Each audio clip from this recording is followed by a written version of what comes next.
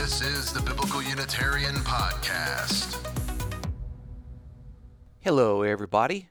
You're listening to the Biblical Unitarian Podcast, the podcast that aims to start conversations about the oneness and unity of God and about the humanity of Jesus. Thank you so much for joining us this week at the Biblical Unitarian Podcast. My name is Dustin Smith, and as always, I will be your host. This here is episode 164, entitled Mark's High Human Christology, chapters 4 through 5. The Gospel of Mark records the words and deeds of Jesus, the Son of God. Yes, Jesus is the Son of God.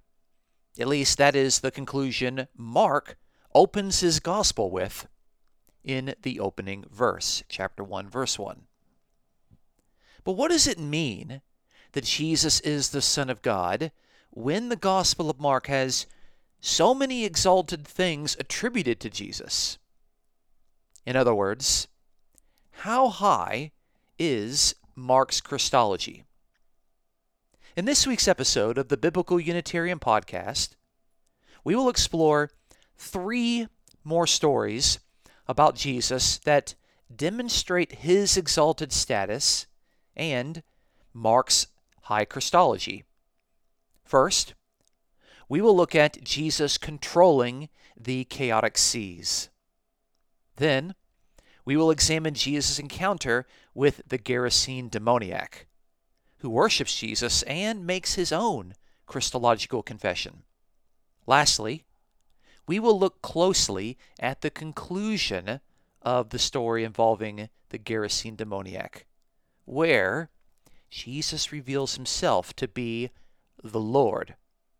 How can we take all of these details into account as we attempt to better understand the high Christology taught within the Gospel of Mark? And what can we say about Jesus' relationship to God? Let's find out on this week's episode of the Biblical Unitarian Podcast. Our first point today is Jesus controls the seas. Our passage is Mark chapter 4, starting in verse 35. On that day, when evening came, he said to them, "Let us go over to the other side." Leaving the crowd, they took him along with them in the boat, just as he was, and other boats were with him. And there arose a fierce gale of wind, and the waves were breaking over the boat so much that the boat was already filling up. Jesus himself was in the stern, asleep on the cushion. And they woke him and said to him, "Teacher, do you not care that we are perishing?" And he got up and rebuked the wind and said to the sea, "Hush, be still." And the wind died down, and it became perfectly calm. And he said to them, "Why are you afraid? Do you still have no faith?" They became very much afraid, and said to one another, "Who then is this, that even the wind and the sea obey him?" That's Mark chapter 4, verses 35 through 41. So what we have here is yet another story demonstrating Jesus' authority.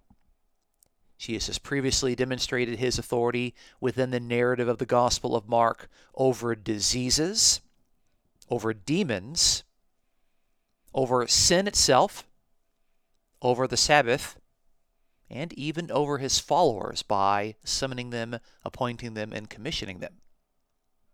It is also noteworthy to point out that Jesus has demonstrated his authority over the land earlier in chapter 4 through the parables involving the land, like the parable of the sower, the parable of the seed, and the parable of the hidden mustard seed. Jesus shows that he has authority and power over the land. And now at the end of chapter 4, he is demonstrating his authority over the sea. So you can conclude by just reading Mark chapter 4 that Jesus has authority and dominion over the land and over the sea. land and sea. And it's very interesting that when we put the Gospel of Mark within its context as a Greco-Roman biography written within the Greco-Roman world, there are various other persons that were described as the masters of land and sea. And guess what? These persons were the various Caesars of the Roman Empire. They were described as, quote, masters of sea and land. And this particular title, Master of Sea and Land, was attributed to Julius Caesar, Augustus, Tiberius, Caligula, Vespasian, and even Domitian. Now, these exalted claims that are attributed to the Caesars are understandable. That's how the Roman imperial propaganda was going about within the first century. But a more down-to-earth account is actually contained within the historical works of Plutarch, a first-century writer, and Dio Cassius, a second-century writer. These two writers both record a particular story about Julius Caesar that I think is very interesting when we look at the story involving Jesus. So Julius Caesar, according to Plutarch and Dio Cassius, got onto a boat.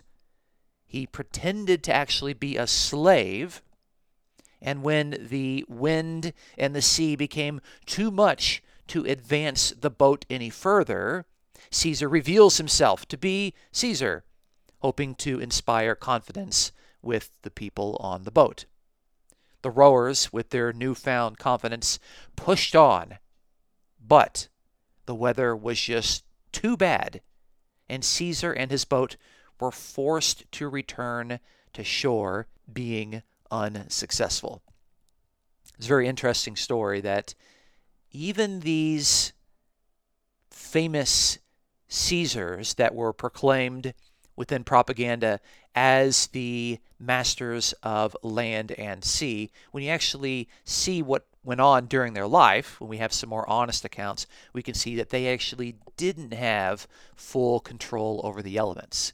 And so what do we have here? We have Mark detailing a story of Jesus who has already demonstrated his authority and dominion over the land, and now he demonstrates his authority over the sea, and this is something that probably was intended to be subversive of the claims of the Roman Empire, especially its various emperors. And so how does Jesus deal with the sea? Well, it's interesting that the wording that is used when we look at the Greek is that the wind is actually rebuked. You can see this in Mark 4:39, that Jesus rebukes the wind with the Greek verb epitimao, which is the very same verb that Mark has already used to rebuke the demons in chapter 1, verse 25, and 3, verse 12. So the demonstrating of authority over the sea and the winds is much like the controlling of the chaotic, demonic world. Is Mark portraying the sea in some sense as part of the chaotic, demonic world? Something to consider, because Jesus rebukes both the demons and the wind. Now, the disciples are very fearful after the demonstration of power and authority from Jesus. And after Jesus calms the storms, the disciples become very much afraid, and they're asking this question, who then is this? And it's interesting to kind of see where the disciples are at in regard to their understanding of who Jesus is at this particular part of the story. They acknowledge him openly as teacher when they request that he rescue them, and they acknowledge his authority over the sea and the wind. But they don't know what to make of Jesus. We don't have, at this part of the story, a definitive Christological confession or a title used of Jesus by the disciples. Yet they are fearful and perplexed. And it's very important that we keep this in mind as we move on to the next story in chapter 5. The disciples, at this particular point, after a demonstration of Jesus' authority, they are fearful and perplexed, and they're not quite sure what to make of Jesus. Now, when we see a figure within Second Temple Judaism demonstrating authority over the waves and the waters and the seas, it's very easy to assume that this figure is the true God, Yahweh himself. One could easily point to a passage like Psalm 89. Let's look at verses 8 through 9, where it says, O Lord, God of hosts, who is like you, O mighty Lord? Your faithfulness also surrounds you. You rule the swelling of the sea. When its waves rise, you still them. That's Psalm 89, verses 8 through 9. And in a passage like this, it's identifying Yahweh, and it's saying, who is like you? You're the one that rules the sea, and you still the waves. And it makes it out as if Yahweh is the only person that can do this. And so there have been some interpreters of Mark that have looked at what Jesus did here in Mark chapter 4, and they'll point to these various passages in the Old Testament in the Hebrew Bible where Yahweh is the one who stills the waves and rules over the seas, and they have concluded, with some sort of justification, that Jesus here is being presented as Yahweh. So is Mark portraying Jesus as Yahweh, the ruler of the seas and the waves? Well, it's interesting. If we take that very same psalm, Psalm 89, and we read a little bit further, we find some interesting information about Yahweh's anointed king, about the Davidic king. And so let's still look in Psalm 89. I'm going to start in verse 20. Listen to the words very carefully here. I have found David my servant. With my holy oil I have anointed him, with whom my hand will be established, my arm also will strengthen him. The enemy will not deceive him, nor the son of wickedness afflict him. But I shall crush his adversaries before him, and strike those who hate him. My faithfulness and my loving kindness will be with him, and in my name his horn will be exalted. I shall also set his hand on the sea, and his right hand on the rivers. That's Psalm 89, verses 20 through 25. And so at this part of the psalm, God himself is speaking. And God says, look, I have chosen David. I have anointed him. And in this last passage, in verse 25, God says, I shall also set David's hand on the sea, and his right hand on the rivers. What's going on here? We have God, Yahweh, the Lord, who is in control and rules the rivers and the seas and the winds, and God selects this human king, this anointed king, this Davidic figure, and God puts this anointed king's hand on the sea, and God puts this anointed king's right hand on the rivers. So God is sharing his own rule and dominion and ownership over the seas and the rivers with another person, namely with the anointed king, with this Davidic royal figure. So God is sharing his prerogatives with another person. And so when we fit this story in Mark chapter 4 within that particular context, it seems less likely that Mark is depicting Jesus as Yahweh himself, but much more likely within the context in Judaism where Yahweh shares his prerogatives with certain high-ranking, authorized human agents.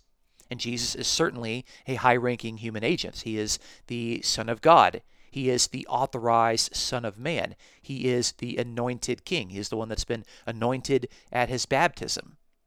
And so, if God has demonstrated his ability to share his authority, dominion, and power with qualified human agents, we should not immediately assume that Mark is making Jesus out to be Yahweh. Mark could, in fact, and I think it's very likely, that Mark is making Jesus out to be the agent of Yahweh, the human being that God has shared his control over the sea, just as we observe in Psalm 89. And we should also note that the disciples didn't conclude that Jesus, who is in control of the wind and the sea, is Yahweh himself. They were perplexed, confused, and fearful. And since we've already seen that Mark has portrayed Jesus as an authorized human agent of God, it would seem most appropriate and consistent to interpret Jesus' authority over the sea and the wind in light of the practice of God sharing his authority and prerogatives with the anointed Davidic king. Let's move on to our second point. Point number 2, Jesus received worship and cast out legion. This is in Mark chapter 5, starting in verse 1. They came about to the other side of the sea, into the country of the Gerasenes. When he got out of the boat, immediately a man from the tombs with an unclean spirit met him, and he had his dwelling among the tombs.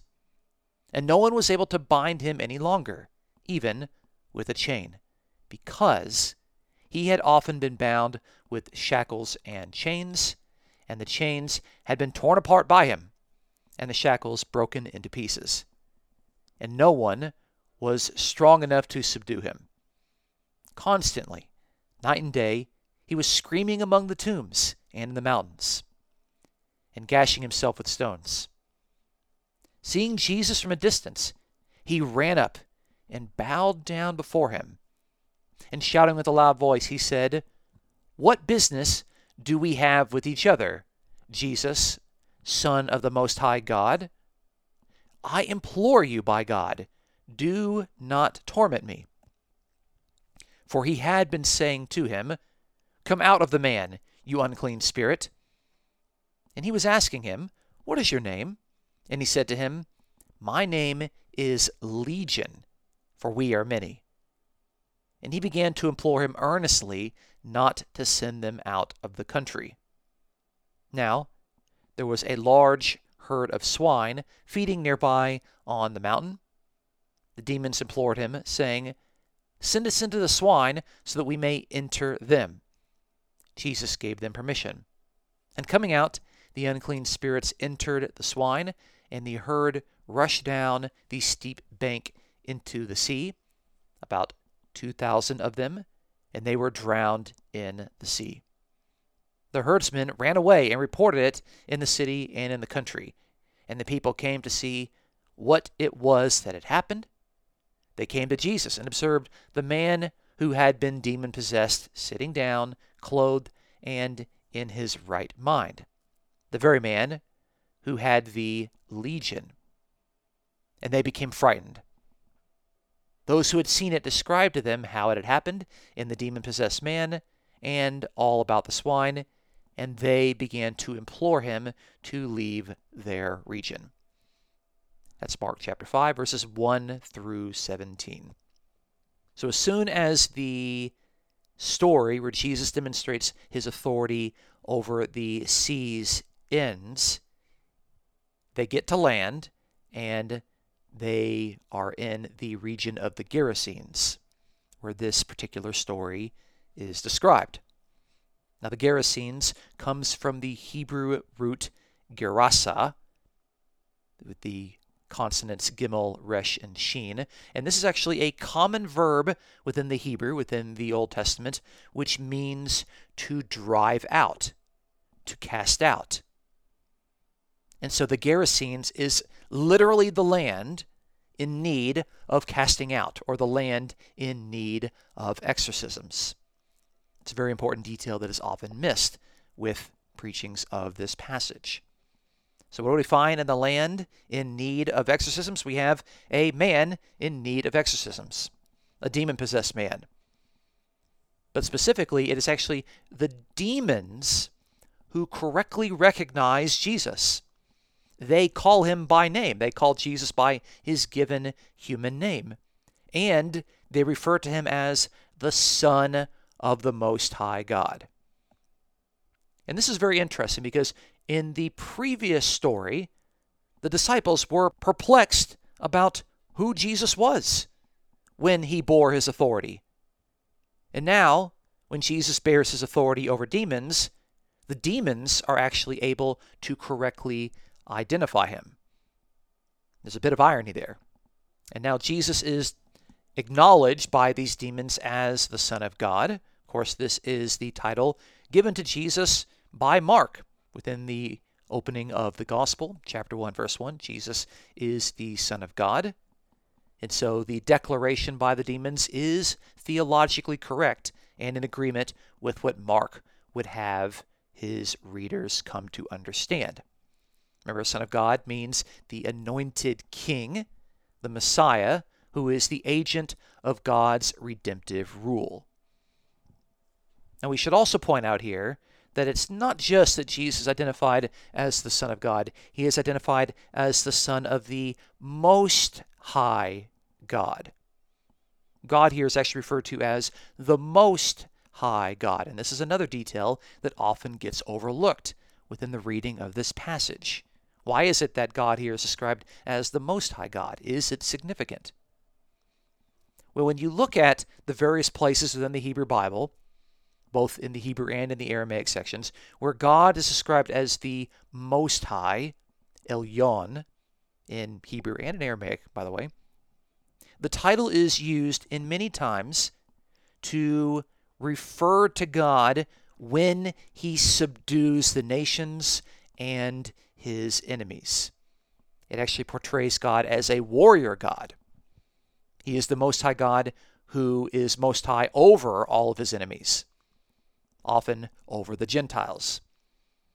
And so you can see this God as a warrior figure of sorts, described as the Most High God in Psalm 9, Psalm 47, Psalm 83, very specifically in Deuteronomy 32, and classically in Daniel chapter 7, which is all about the beast that come out of the sea fighting against the human Son of Man and those human beings that he represents. So, if the Most High God is a reference to God in his capacity to subdue the nations, then of course the Son of the Most High God would share in this conquering warrior role. And so in this passage, Jesus demonstrates his authority over the demons, and it's not an accident that the demons are called Legion, which is the name of a group of about 5,400 Roman troops. It's also not an accident that the Roman legion that occupied Judea during the Jewish War between 66 and 70 actually occupied the town of Gerasa. And this was around the time when the Gospel of Mark was written. So those that are reading the story at the time that the Gospel is written would see that, oh, Jesus is demonstrating his authority over the Romans, specifically over the legions that have come to occupy us, and the legion that has occupied this man that has been demonized. And yet Jesus is the one that is subduing the enemies. Jesus is the Son of the warrior Most High God. Jesus is the true conqueror who is in control and bears the correct authority right now. There's a lot of interesting points that are bound up within the story that just get overlooked in common quick readings. So Jesus demonstrates his authority over the Romans within this particular exorcism. There's a lot of political subversion that's going on in this story. Not unlike Jesus being described as the master of the land and the sea in Mark chapter 4. Okay, so Jesus' authority is actually granted and assumed by the demons because they are consistently requesting, urging, imploring, and entreating Jesus. And this is actually one of the definitions of the Greek verb parakaleo, when it involves the subject entreating or begging the object that ranks higher than the subject. I think the New Revised Standard Version actually translates all four occurrences of this particular verb as begging, understanding that the demons are begging Jesus by acknowledging the fact that Jesus is someone who bears considerable authority. And so the highest concentration of this particular verb within the Gospel of Mark shows up in this particular story. We see it 4 times. Look here in verse 10.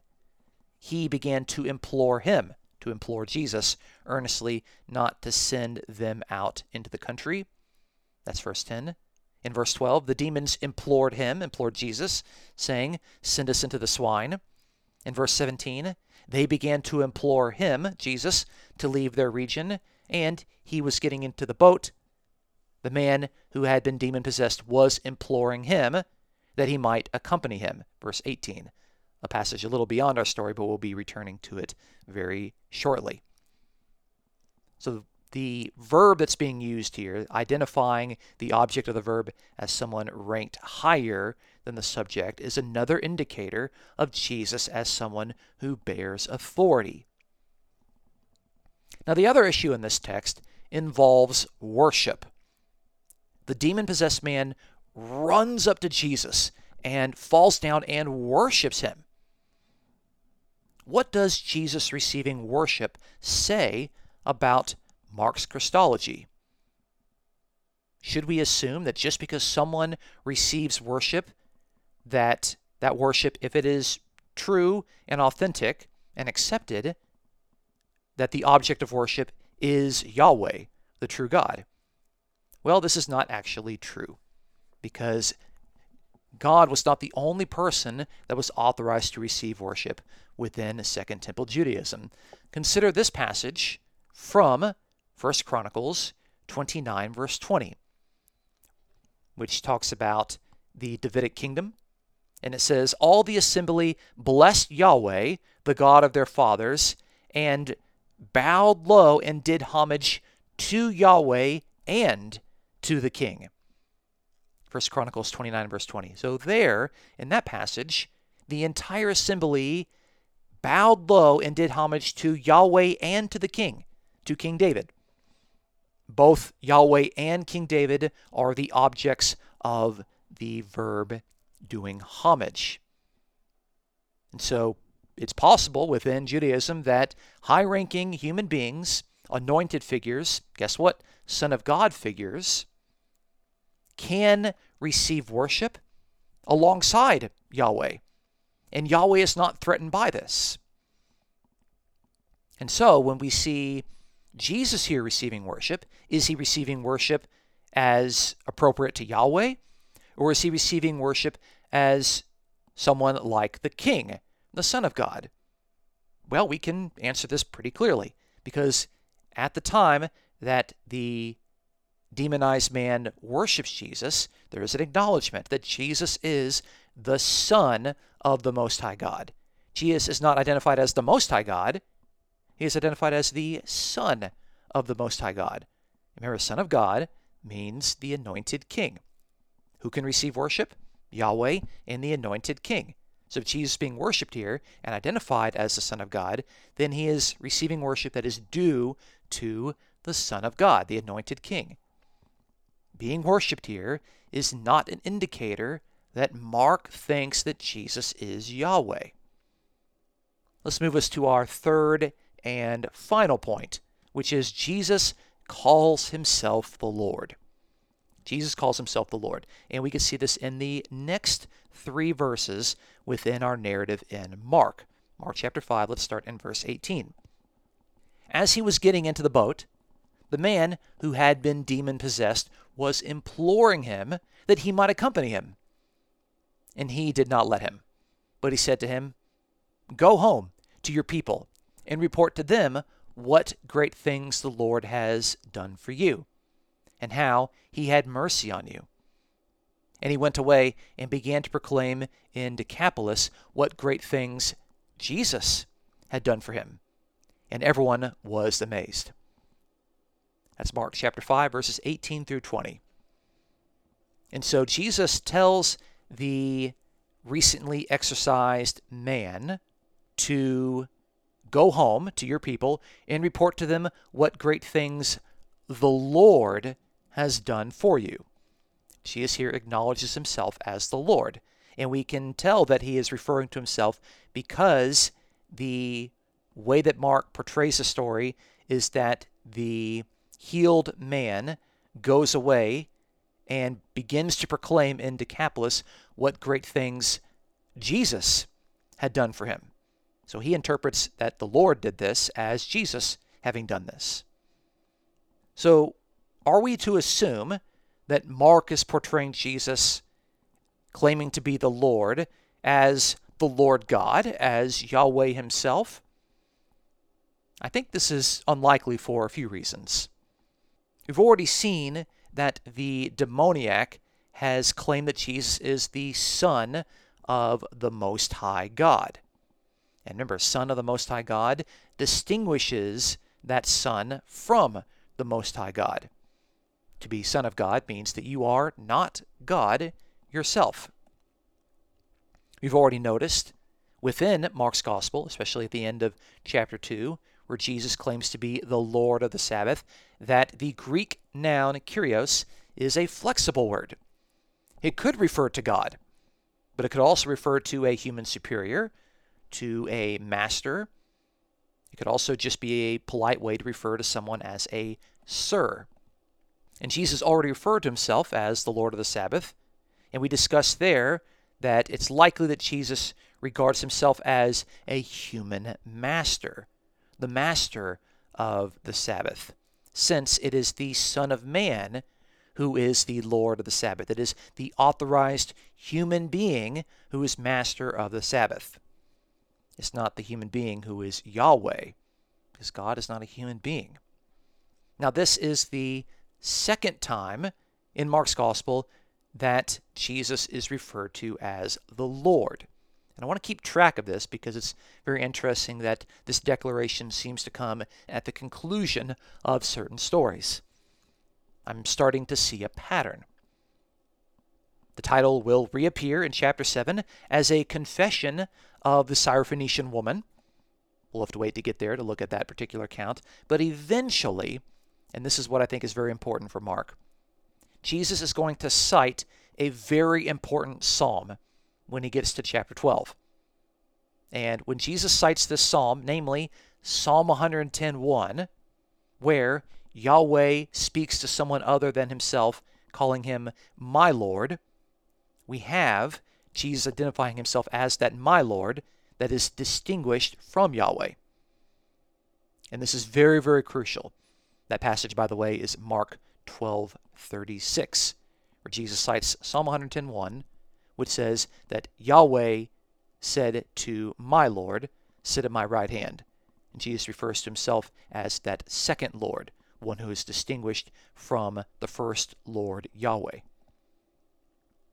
It is very crucial in that it indicates that Jesus' own self-understanding as the Lord was not meant in a way that collapses Yahweh and Jesus together. Nor does Jesus confuse God and himself. They are distinguished always. Just as the title Son of the Most High God distinguishes the Son and the Most High God. So, therefore, it's highly unlikely that Jesus is telling the recently exorcised man that he is Yahweh. It is more probable that Jesus, by referring to himself as the Lord, thinks of himself as a human superior, someone who is authorized and empowered, someone who has the authority to cast out demons, as we've already seen in Mark's Gospel in chapter 1 and in chapter 3. Someone who is authorized as God's agent, as the Son of God. The repeated actions and words wherein Jesus functions as this special agent of God gives an added level of comfort in concluding that Jesus' claim to lordship is that of a human superior, not one claiming to be Yahweh himself. So, in conclusion, we have observed that the Gospel of Mark has many great and exalted things to say about Jesus. However, the manner in which we gauge this high Christology rests on a clear reading of all the evidence available. We first noted that Jesus demonstrates his authority over the seas when a boat full of him and his disciples were in danger of sinking. In calming the seas and the winds, the actions of Jesus could have been read as subversive to the claims of various Roman emperors, who were heralded as the masters of land and sea. By rebuking the chaotic forces of nature, Jesus exhibits similar expressions of authority as Mark has already demonstrated in the various exorcisms. Furthermore, we saw in Psalm 89 that Yahweh shares his dominion over the waves and the seas with his anointed king, thus empowering a human agent with a divine prerogative. Jesus, therefore, demonstrates his authority over the sea as one who has been empowered and authorized by the true God. Second, we observed that Jesus entered the region of the Gerasenes and encountered a demoniac who offered a Christological confession and offered worship to Jesus. The demons, named after a Roman legion, correctly understood that Jesus is the Son of the Most High God, thereby agreeing with the description of Jesus offered by Mark at the outset of the Gospel narrative.